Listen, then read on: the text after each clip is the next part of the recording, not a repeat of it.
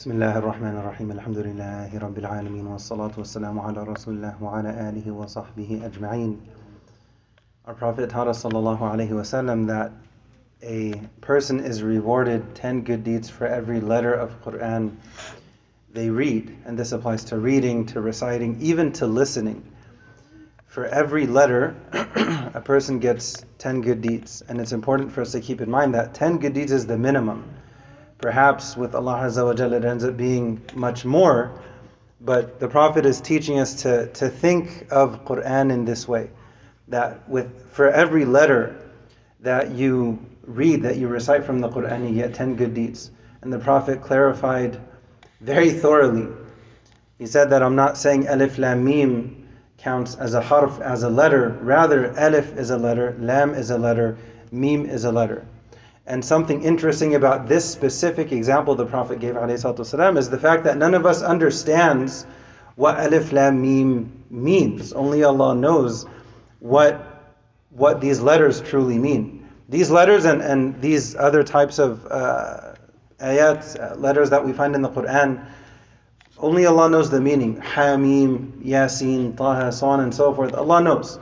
Alif Lam Mim is the example the Prophet gave specifically ﷺ to encourage us. Even if a person doesn't understand what they're reading, what they're reciting, what they're listening to, even then there's still barakah, even then they're still rewarded.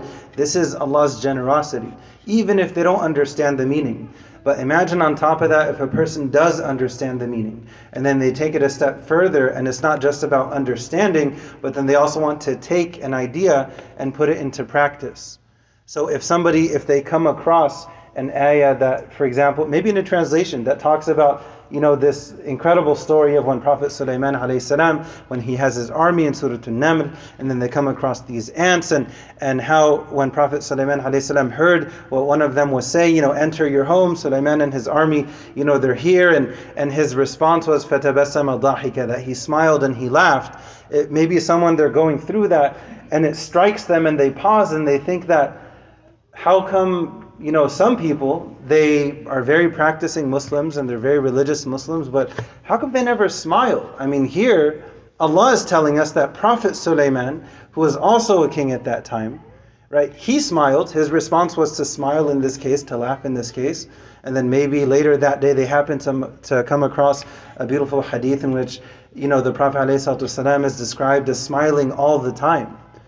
Right? So maybe it causes them to pause, and they think that, this is a good reminder for me that, okay, maybe there are some people who they practice Islam very sincerely and they pray all the time, etc., and they never smile. That's up to them, but I want to be like Prophet Sulaiman. I want to smile the next time I see someone. Even if I don't know them, I'm just going to smile. Even if I have my mask on, I'm still going to smile, because I want to take this concept and I want to put it into practice. Right? This is how we stimulate the barakah in our lives regarding our relationship with the Quran. What the Prophet is encouraging us, there's this amazing starter kit. There's this amazing appetizer. Just read. Even if you don't understand, just read, just listen, just memorize, just recite, just connect with the Quran. Do anything, just connect with the Quran.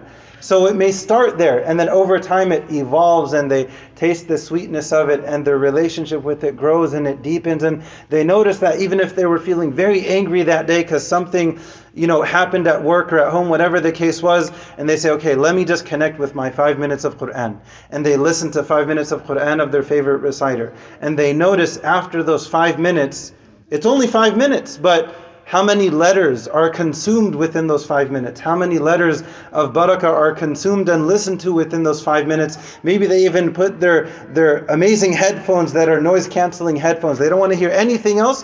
They just want to hear the words of Allah Azza wa Jalla. So they listen to Quran for those 5 minutes. And at the end, they notice that all of a sudden their heart rate, and maybe they have a watch or a Fitbit or whatever, an Apple Watch that can tell them what their heart rate is, and they notice within just 5 minutes, their heart rate went down from 100 to 65. Within 5 minutes. All they did was listen to Quran, but they noticed that they physically feel different. They emotionally feel different. Psychologically, they're in a different place. They're in a better place. But it's up to us to connect with that healing, to connect with the Quran as medicine. Right? To connect with that solution, with that formula, to connect with this barakah with the Quran. The Prophet is encouraging us, just start somewhere, just do something. And you cannot even imagine the reward.